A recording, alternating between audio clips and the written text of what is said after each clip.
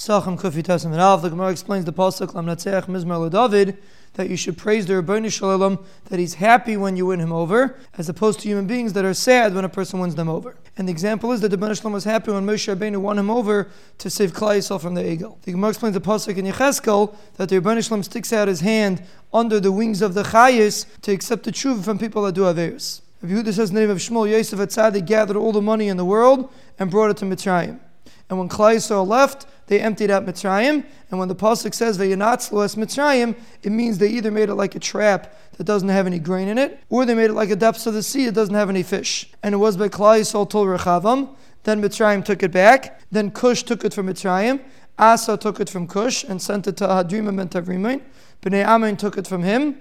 Yehoshaphat took it from Bnei Amin, and it was there till Achaz. Sancheiriv took it from Achaz. Chizkiah took it from Sancheiriv till Tzidkiah. Kastiim took it from Tzidkiah.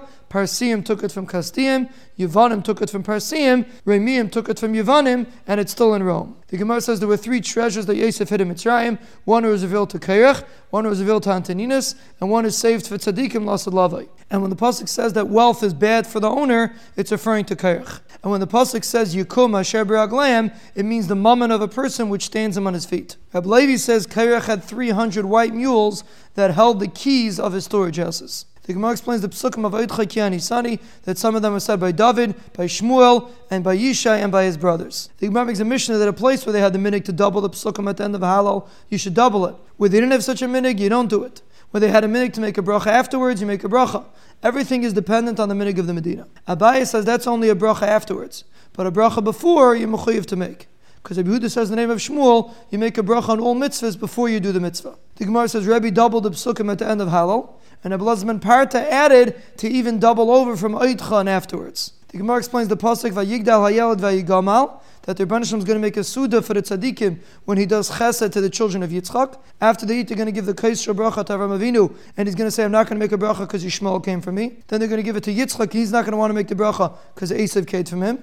Yaakov's not going to want to make the bracha because he married 2 sisters. Moshe is not going to want to make the bracha because he didn't go into Eretz Yisrael. Yeshua is not going to want to make the bracha because he didn't have any children. But David said he'll make the bracha, and that's what the pasuk says, Kais Yeshua Esa uv'shem Hashem Ekra. The Mishnah says after you eat the Pesach, you don't do Afi Kaiman. And the Gemara makes a machlekes. Rav says it means you don't leave from one chabura to a different chabura. And Shmuel says it means you don't eat anything after you eat the Pesach. And the Gemara gives examples of different Ameroim, what they eat at the end of the Suda. Rabbi Yehuda says in the name of Shmuel, you're not allowed to eat anything after the matzah of Afi Kaiman. And even though the Mishnah seems to say that you're not allowed to eat only after the Pesach, the Mishnah is saying a chiddush. You would think it's only by matzah, which doesn't taste so much, but Pesach, which has a big taste, you would think even if you eat it's not a problem. Kamash Malan, even by the Pesach there's a problem, you're not allowed to eat after the Pesach. But really after the matzah also there's a problem. And the Imam makes a right from a brayso that says a person's allowed to eat all different kinds of matzah ashira as long as you eat a kazayis matzah at the end.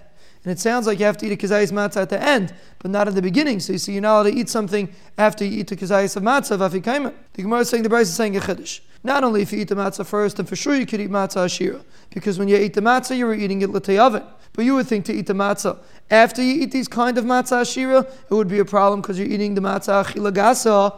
Kamash Malon, that there's no problem, and that's the chiddush of the Mishnah that you're allowed to eat the kazayis matzah last. But really, there's no raya. Maybe you could still eat after the kazayis matzah of Afi Kaiman.